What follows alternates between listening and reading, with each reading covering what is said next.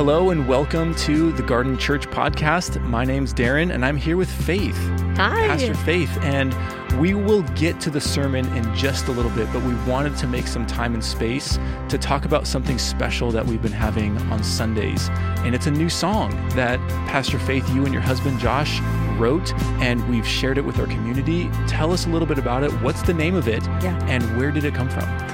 Yeah, so it's called We Need You.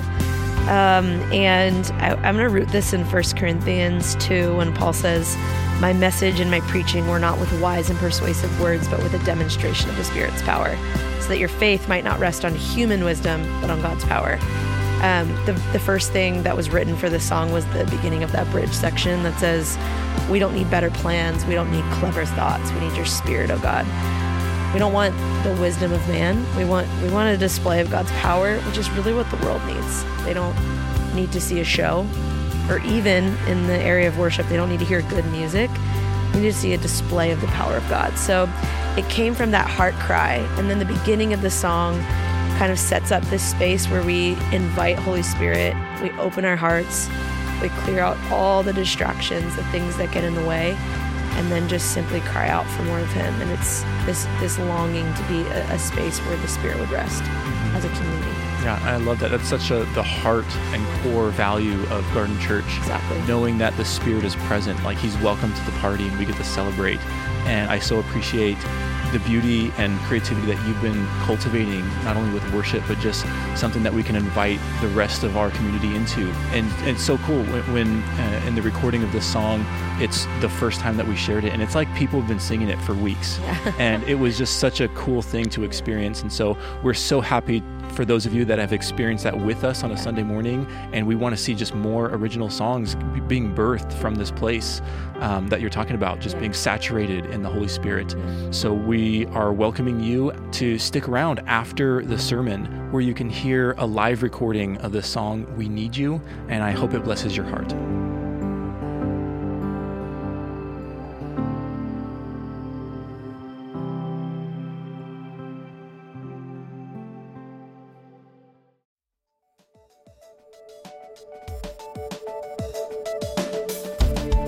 Welcome to the Garden Church podcast. The following message was previously recorded at the Garden Church in downtown Long Beach, California.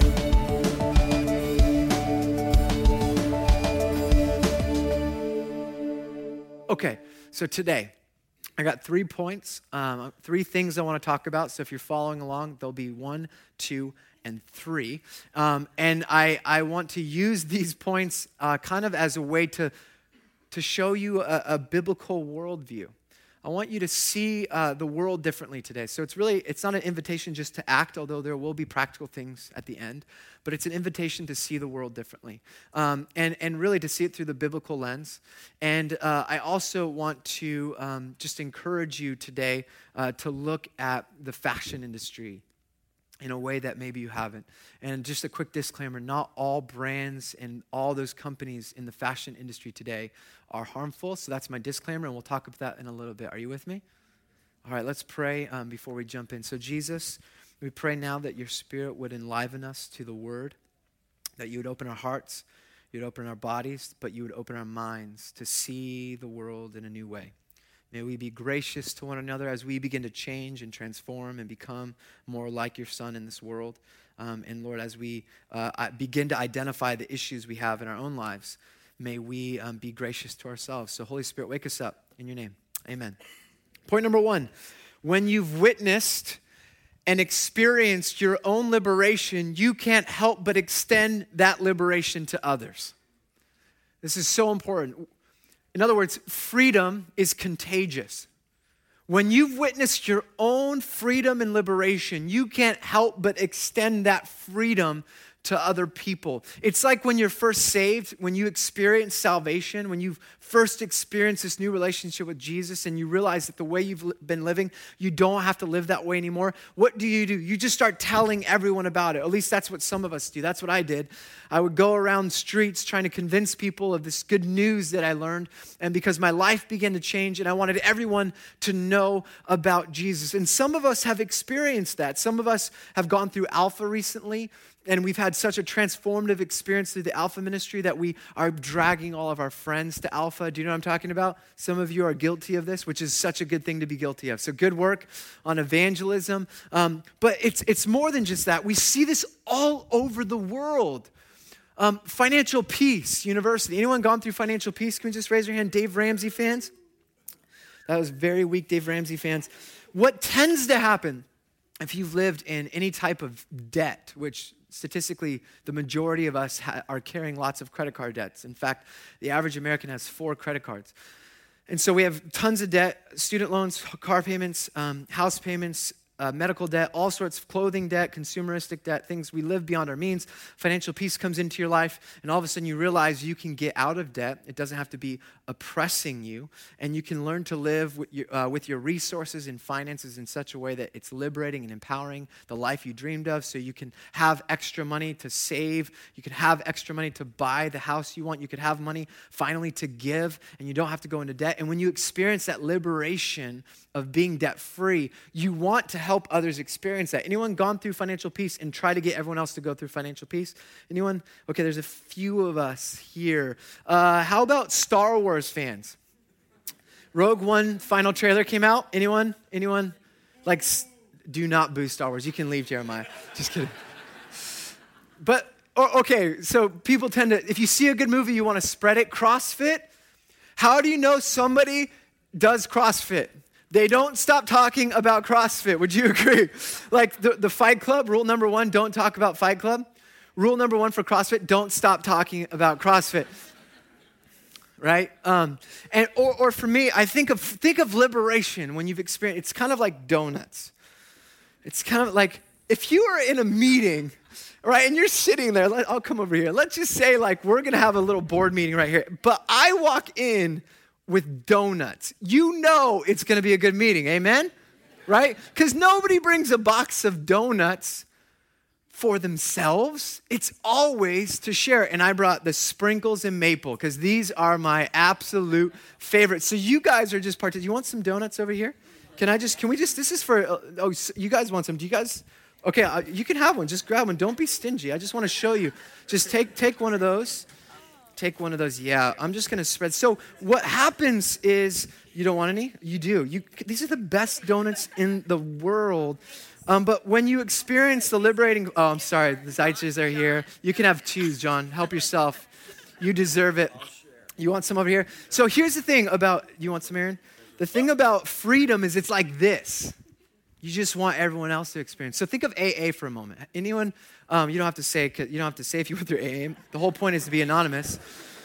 But AA, do you want some over here? AA is amazing. And I just encourage you, if you think you're struggling with alcohol or addiction, I encourage you to go through AA. It's an amazing gift. Anyone want some of this over here? You guys are, yeah, right? Pass it. You know what? Just pass it. You guys can take the box, pass it around. Maple bars and vanilla sprinkles. So AA is amazing, transformative power. You're welcome. It liberates those that are struggling with addiction of all kinds. But the thing is, you start doing the steps, and what you realize, it starts with you crying out because you don't have power over your addiction. And you eventually realize that, and you start working the steps. You recognize there's a higher power. But eventually, early on into AA, one of the tools that you have for your own recovery is to start sponsoring other people. And so you could be a few weeks into AA potentially, and new people come into AA, and you give them your number that they have 24/7 access to, so that if they're ever struggling to drink with a drink, they can call you any day or night, anytime, it doesn't matter. And here's the secret. There's something powerful about this. What they get is that when you give your liberation away, when other people begin to experience liberation through your life, it keeps your liberation alive. Are you with me? So it's kind of like donuts in a meeting. You just want everyone else to experience what you've experienced. And I just missed out on the donuts, but I have some more. So that's point number 1. You with me? Something happens when you extend what you've received to others. When you extend your liberation to others, it keeps your liberation alive. Because when you've witnessed your own liberation, you can't help but extend that liberation to others. I want you to just think about your whole life in that way, what it means to be witness. Are you with me? Point number 2, everything is connected to everything else. Please write this down. I want to prove this to you in a variety of ways. I want you to see the world through this lens, that everything is connected to everything else. There's a lie in modernism that says everything's isolated. Everything is connected. So if you have a Bible, go to Deuteronomy. I want to show you something. I want to show you something in the scriptures. I'm smiling because I'm just thinking about how my son says, I want to show you something all the time. He's like, I want to show you something. I want to show you something. It's like, I don't know why. Okay, so Deuteronomy 6, verse 4. This is the Shema prayer. It's the central prayer and confession of the Jewish religion, basically. It's the summary of the entire Torah for the Jewish community. They would pray this when they woke up. They would pray this when they would go to sleep, when they walked into a house, when they go anywhere. And it's in Hebrew, it's Shema Yisrael, Adonai Eloheinu, Adonai Echad. Hear, O Israel. Let's read verse 4 together. Hear, O Israel, the Lord our God, the Lord is one. So that's the Shema prayer. And then it continues. It says, love the Lord your God with all your heart, with all your soul, and with all your strength or muchness, all of your atoms, quarks, and cellular structure. These commandments that I give you today are to be on your hearts. Impress them on your children. Talk about them when you sit at home, when you walk along the road, and when you lie down, and when you get up. Tie them as symbols on your hands. Bind them on your foreheads. Write them on the doorframes of your houses and on your gates. So this is a prayer central to the Jewish way of looking at the world and understanding God is that God is one. And the word is echad, which is a oneness made up of several different parts and members. We know God as Father, Son, Holy Spirit. So what you need to know is that this was a way of interacting with the world, seeing God as one, not that God is everything, but that God's presence is within creation. Are you with me? And so we have everything is connected. So what they would do is they would practice this faith, this spiritual life, everywhere they went. And so the Jewish community thought everything is spiritual. So everything matters for you to have a spiritual life. For you to live an obedient, faith-filled life was to love God. And look at the way they loved God. The way that they practiced their faith had something to do with going along the road, going into homes, sitting and talking about the things that you hold dear most to God with your children. Your parenting matters. You could go on. Your finances matter. The way that you have conversations, according to the Hebrew community, mattered. Everything mattered, and everything was connected to living in a meaningful spiritual life because everything is connected to everything else. Are you with me?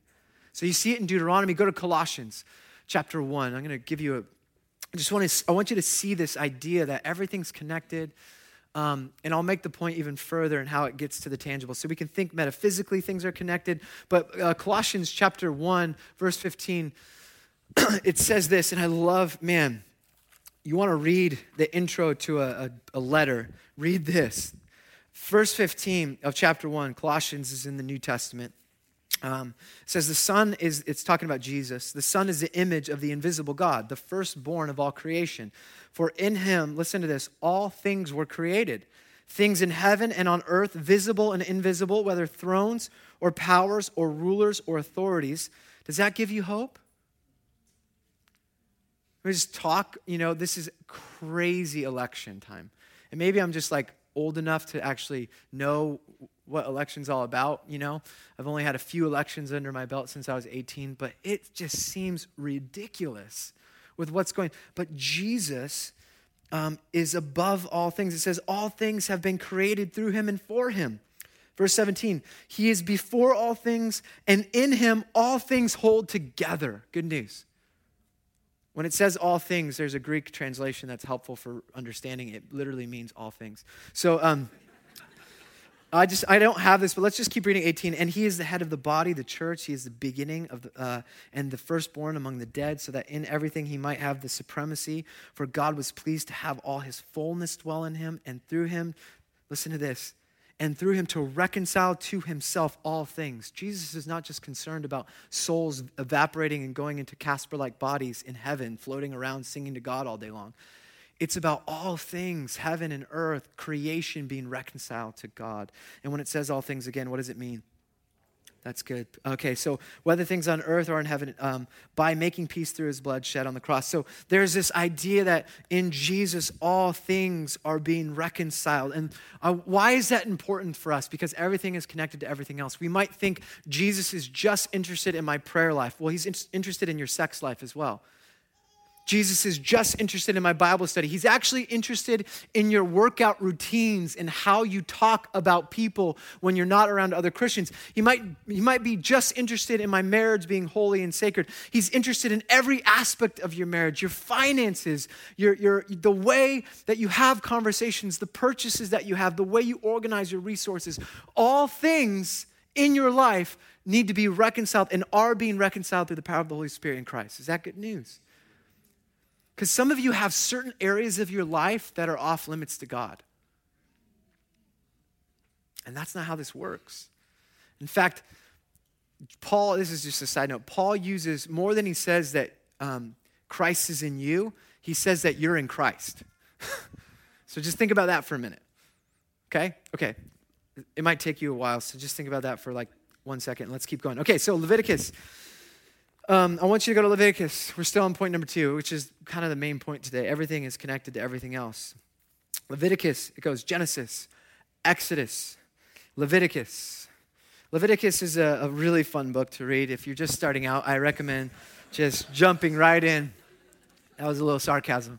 It is a great book. And what this book is about, what this letter is about really is about the people of God, Israel, learning how to be human again. Because they were slaves in Egypt, and now they're free people. And would you agree just right now with me that slavery is inhumane? That if you lived as a slave and you were treated less than human, you would start adopting less than human practices and belief systems about yourself, right? Slavery is what Jesus does away with because we're all one in him. So let's just think about that. So we get to Leviticus, and Leviticus is this amazing book where it's trying to teach the people of God how to be human. It's a new human project, Israel. How to interact with, so laws like don't kill each other. All right, that's good. If we're going to be a community and we're learning how to treat each other, don't steal. Yep, all right, that's good too. Like basic fundamental human things. But in this, we see the heart of God. And at the heart of God, we see God empowering a new humanity in some ways. And I just remember, everything's connected to everything else. Look at Leviticus chapter 19. And it says under the title, Various Laws. And there's this random verse 9. I just want to look at this verse. It says, when you reap the harvest of your land, do not reap to the very edges of your field, or gather the gleanings of your harvest. Do not go over your vineyard a second time, or pick up the grapes that have fallen. Leave them for the poor and the foreigner. I am the Lord your God. Okay, so this is kind of the idea. Let's pretend that this is some land that we have, okay? This rug here.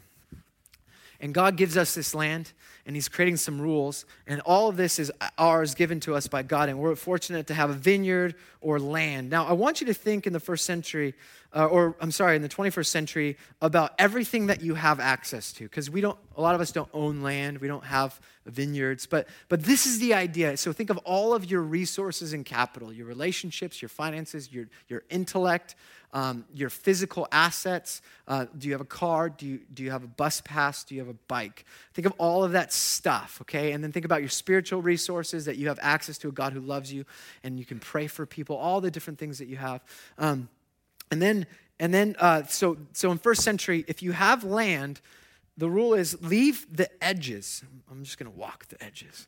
So leave the edges for those that don't have land, for the foreigner, the poor, the orphan, and the widow. All throughout the Leviticus, it talks about the foreigner, so the immigrant, the refugee, someone who leaves a country for some reason to get out of the country they're in because of the environment they were in, whether it was harsh or not. They didn't have work, they didn't have land, or there's war. Anytime you read foreigner, you're thinking of all the political reasons why someone would leave land, which you never wanted to leave in the first place. Foreigner, orphan, widow. and the poor. Leave the sides for them. Don't glean that side. Leave the gleanings for them. And then if you have a vineyard, you get one shot. You just walk over it one time. And if you accidentally drop some grapes, leave the grapes. Do not go back for the grapes you dropped. Everything is connected to everything else, because if those who have don't share with those who don't have, this new human project will go south. Society will fall apart because grapes left for those that don't have grapes mean something. And you're thinking, Darren, that's crazy. Like, really, like, we have to leave stuff. What does it mean to leave edges? I don't know. What does it mean for you to leave some room in your budget when you walk into the store to make sure that those that don't have are going in with you so they're walking out with something? I don't know what it means for you, but in the Old Testament, the law is we're going to leave some for those that don't have. And you think, okay, that's just crazy that society will fall apart. Well, yes, it sounds crazy, but there's actually research behind this. I want to show you a book. I recommend this. It's called The Spirit Level: Why Greater Equality Makes Greater Society Stronger. It's a book called The Spirit Level: Why Greater Equality Makes Societies Stronger. And Kate Pickett and Richard Wilkinson, spent 30 years doing research and looking at the impact of our self-interest consumerism and the impact it has had on our society.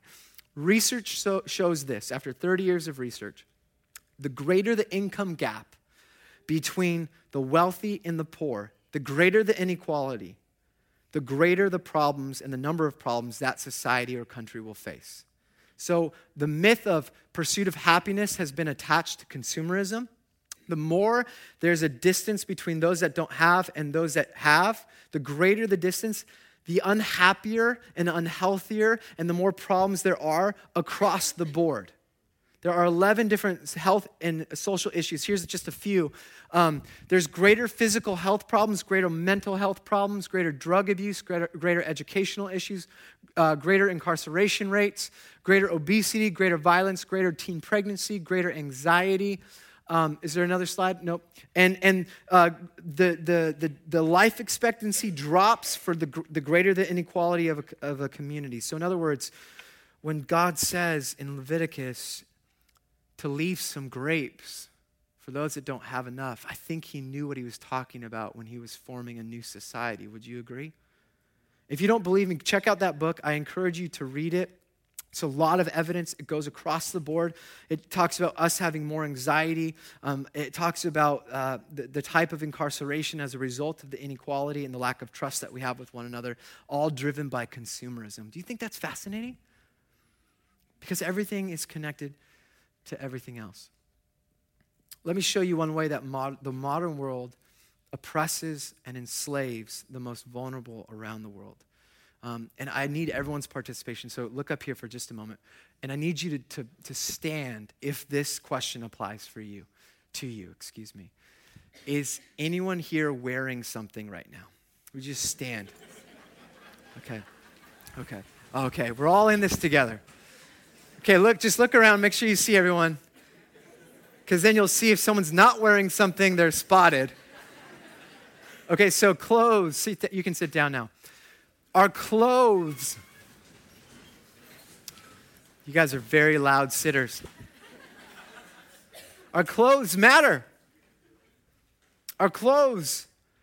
We're all connected to one another just for the simple fact that we buy clothes somewhere. Clothes matter for lots of reasons, and your decision to wear certain clothes, to buy from certain retail stores, have a significant impact not only on our environment and the health of our world as a creation, but also on the rights of millions of humans around the world. In 1950, the average woman had 9 outfits total. The average woman today has 30 outfits, one for every day of the month. Your decisions to wear, or the average American has 19 pairs of shoes. We're going to do a whole talk on consumerism, but I want to I want to just share some things. In the last 20 years, consumerism has increased drastically through something called fast fashion. And the fashion industry has simply kept up with the demands of our desire as individuals in the Western context to consume more. The global, here's some stats. The global garment or apparel market is valued at over $3 trillion. 97% of our garments are made now overseas, and there are over 40 million garment workers in the world today, many of whom do not share the same rights or protections that people in this country or in the West have. They are some of the lowest paid workers in the world today, making less than $3 a day, many of them, and roughly 85% of garment workers are women. The most vulnerable people in our society and culture are being oppressed and enslaved, all because we want cheap clothing. The human factor of the garment industry is way too big to ignore, and we need to recognize that individuals and humans are being exploited and violated and oppressed. The exploitation and violation and oppression is directly connected to our desires and our actions in the United States and Southern California to consume cheap clothing. And many of the clothing we are wearing are empowering this type of oppression. And the clothes we wear, we just said, matter because everything is connected to everything else. I want to show you a preview. We're going to watch this on Thursday. There's a movie called The True Cost. And a few months ago, maybe in December, or I don't remember when I watched it, last year sometime, I watched this film and I just wept in the end. And I'll talk about it in a second, but I wept because I recognized that my own life was guilty and I needed to change something. And then I went to India in February and March, and I came back and I preached a sermon called I Am the Rich Young Ruler. And I promised this church that God did something in me and that I would talk about this in the future. And so my wife and I have spent the last, 6 or 7 months really evaluating our consumerism, materialism, our clothing, our wardrobe, our home, and we've been pursuing minimalism as a lifestyle and pursuing an alternative way to live in this world in the midst of one of the wealthiest areas in the entire world.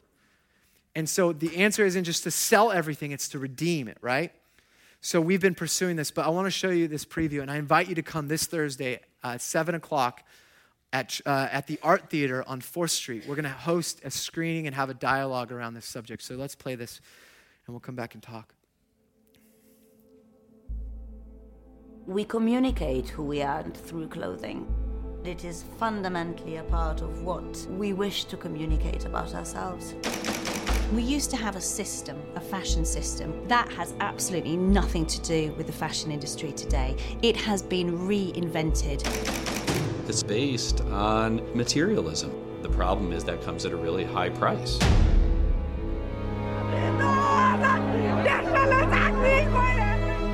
Garment factory collapsed, killing more than 1,000.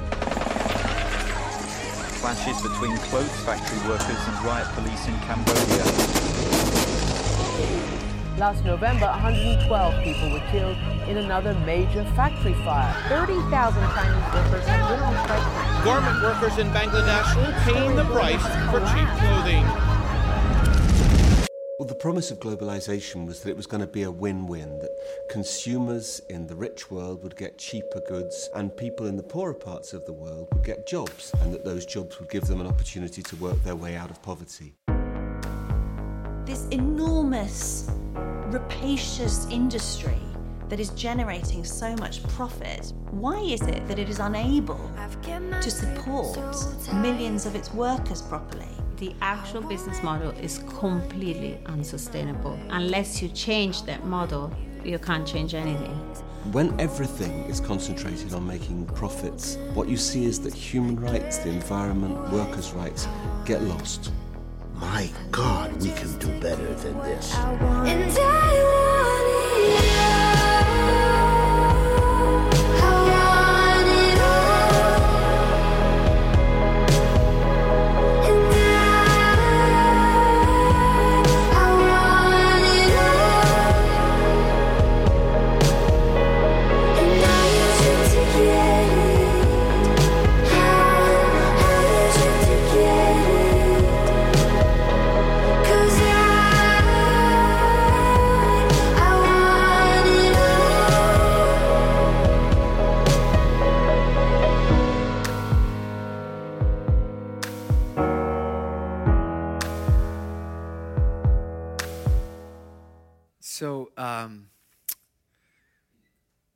we're all wearing clothes. And I just want to share a couple of statistics. The fashion industry is the world's second largest polluter in the world. It's right behind the oil industry. 1 in 6 people in the world are in the global fashion industry. A majority of these workers are women earning less than $3 a day. The world now consumes a staggering 80 billion pieces of clothing each year. This is up 400% in the last 20 years. The International Labor Organization estimates that there are 170 million are engaged in child labor. They're kids that shouldn't be working. They're too young for the jobs that they have, with many making textiles and garments to satisfy the demands of consumers in Europe and the U.S. Only 10% of the clothing that you donate to charity and thrift stores gets sold. 90% of them end up in landfills, flooding our market, or flood the market in developing countries like Haiti, where they are they're bought by the box and they kill the local industry. The preview is pretty powerful, huh? When I saw it, I was wrecked, and you'll see it when you watch it on Thursday.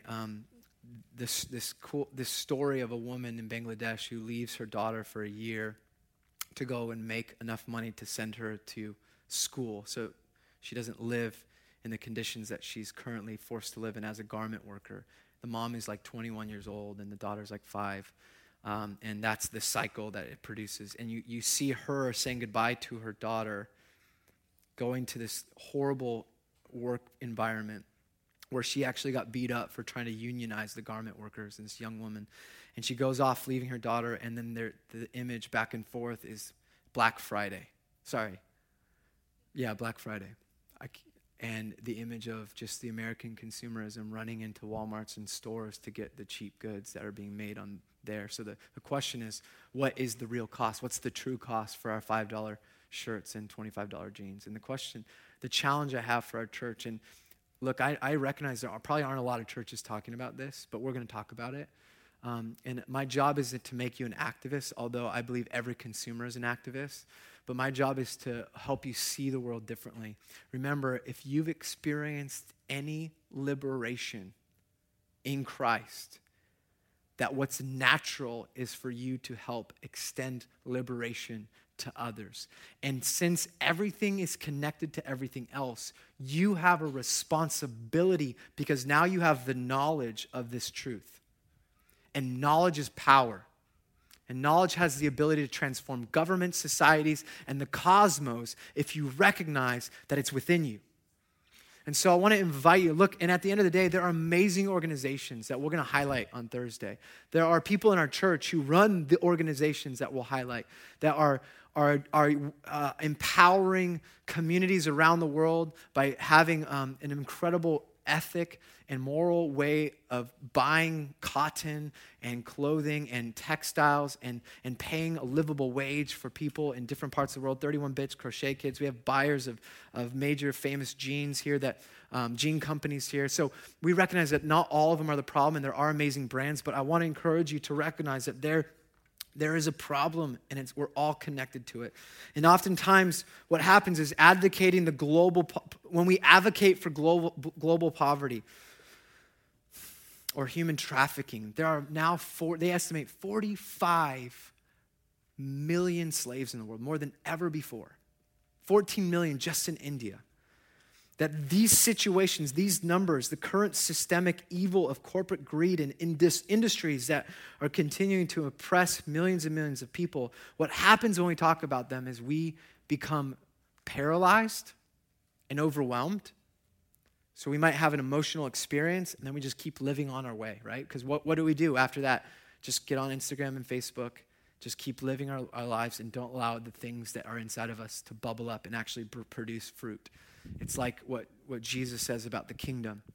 It's like a seed sown, right? Sometimes it lands on good soil, and when it lands, it produces 100-fold. And that's what I'm hoping, is that this church will be a prophetic voice in the wilderness, learning to challenge culture and systems to provide an alternative way. Other times we're immune to the crisis. It doesn't move us at all. Some of us watch this, we don't feel anything. It's not a big deal. We're going to keep doing what we do. But what I want to encourage you is to recognize that even if you're struggling to get by, even if you can't afford to buy expensive clothes or whatever it is, you have all the excuses. I want to encourage you to come to True Cost and learn how to reorient your lifestyle, how to rethink about the things that we're consuming on a regular basis, because it will take the efforts of just a few to spark this. I'm not trying to start a movement. I'm trying to start a fire. I want to spark a fire in people so that they become contagious everywhere they go about the things that matter most. William Wilberforce, who fought slavery his entire life in the 1800s and late 1700s, he was a politician and a leader, and he spent his entire life fighting to abolish slavery. And for 19 years in a row, he tried to pass an act to end the slave trade in England, in the British Empire. And in 19 years in a row, it was denied. And then the 20th year, in 1807, the Slave Trade Act was passed. And that became the beginning of an end to slavery. And eventually, through slow, consistent, and persistent efforts, he brought the end to slavery in England in 1833, 4 days before he ended up dying. But what was fascinating about William Wilberforce is that before him, few thought that slavery was wrong. But after Wilberforce, every and almost all Western societies and cultures came to the belief that slavery was a moral wrong because of his efforts and the efforts of the early abolition movement, which set precedent for the rest of the world to free slaveries. And we still have that task today. And that leads me to my third point. I'll just end with this. This is fundamental to the scriptures. As you sit here thinking, what do I do? How do I respond? How do I engage in this? Knowing that when you witness your liberation, that it naturally extends to others and that everything's connected. Well, there's more power. You have more power than you realize. This is so true in the scriptures. In John, it says this. Jesus says to his followers, he says, "Very truly I tell you, whoever believes in me will do the works I have been doing, and they will do even greater things than these because I am going to the Father." Do you believe that Jesus can give us power to be witness in the fashion industry as his church? Or basically shine light into darkness where there are modern slaves. There are 6 million children that are working in garment industries and textile industries that are forced labor. And we can't just sit here with complacency. I'm passionate about this. The church just can't sit, as Amos would say, on their ivory couches with their fine meals and watch the injustice go. We have to speak on their behalf. You have more power. Every purchase you make is voting for new change and new laws in Bangladesh, in Cambodia, in America. Everything you do has power to transform the empire we're living in. Don't tell me you're not going to help transform culture or it's too big. William Wilberforce transformed a society and culture in his lifetime. We could do it together. You have more power. It says in this, Matthew 20, "Truly I tell you, if you have faith as small as a mustard seed, you can say to this mountain, move from here to there, and it will move. Nothing will be impossible for you." So you're thinking, man, I'm weak, I'm overwhelmed, my time's too stretched, my energy's too stretched, I'm just trying to raise these 2 kids, I don't have enough resources or even time to research this stuff. I want to tell you how you think, how you act, how you spend, how you talk, how you don't talk about things, how you vote, how you don't vote, how you spend your time, how you shop, how you buy, how you choose to not shop or choose not to buy, how you organize your resources, how you organize your calendar, how you organize your dress and your wardrobe, what clothes you wear have power to transfer the liberation you've had and experienced for other people. Because your actions are matter, and this is too big to ignore. So brothers and sisters, I want to invite you on a journey to transform the world we live in. One purchase, one decision, one attitude, one day, one moment at a time. And through slow progress, I think we could see a change. So I want to invite you to come to True Witness or True Cost. Come to True Cost, learn this stuff, and hopefully I spark something in you and journey with us. I hope that we can confront these issues. Are you guys good with that? I was really worried about preaching this sermon. I haven't preached like this in a while. I feel like I don't know if I've ever preached in this way where I want to confront the idols in our culture, at the same time confronting my own idols. Thank you, Jeremiah. So what can you do? Here's just a couple of points, and I'll end with prayer. I want you to start, and you maybe write this down, but this isn't advice. This is just what my wife and I started doing. I was reflecting on what did we start doing, and this has been helpful. We started to question everything. So I want you to question everything. Question everything. You should know where the labels that you wear make their products and where they get their cotton from, because they might have great work environments for all of their workers, but they're outsourcing their cotton from Uzbekistan, which forces their people into forced slavery, into forced labor for cotton fields. But question everything. Question why you do what you do, how it is you got to this place. Question every time you buy something. I want to help us to think about purchasing clothing as like an investment. It's like an appliance or a car. Will you wear it 30 times or more? If not, don't buy it. Why play into the system that says this thing is going to make you happy? It doesn't make you happy. It just makes you want more. It's like Turkish Delight. Stop buying Turkish Delight. Period, said the white witch. No, be intentional, says Aslan. Be intentional. I'm going to teach a sermon on this is about everything. We need to approach discipleship by being intentional. I'll go to the next one. The next one is every consumer can become an activist. You are becoming an activist when you start to live this way. I want to encourage you to be an activist. Recognize that you can change the way things are done by pausing, by thinking, by consuming what matters, and getting behind companies that are doing amazing things. Patagonia, Crochet Kids, 31 Bits. These are companies that we should invest our time and energy in. I want to encourage us to declutter and eliminate. We'll talk about that in the future, and practice minimalism. I want to challenge us to practice minimalism. Just Google it, look it up. We're going to do a whole series or sermon on this, because I think in a culture of abundance and excess, there are over 300,000 items in the average American home. Average American has 3 TVs. Average American has 2 cars and no room to park 1 car in the garage. The biggest industry is the storage industry. $22 billion industry. They're opening more storage units than McDonald's globally. Do we have a problem? Yes. Can we face it head on together? Yes. Have we witnessed our own liberation?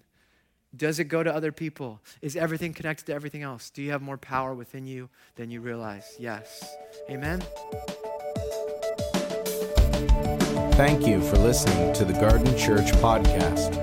For more information about the Garden Church, visit thegardenlb.org.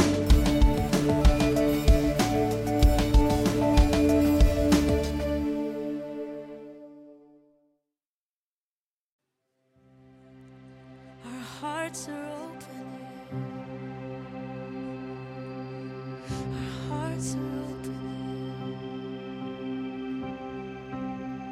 Thank you. You are invited, our hearts are open to you.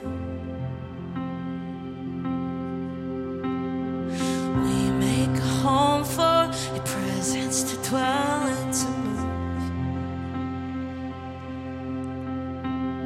We lay down our idols, let go of whatever's not you. To clear out a space for your presence to dwell and to move. 'Cause we need you, Spirit of God, how we need you.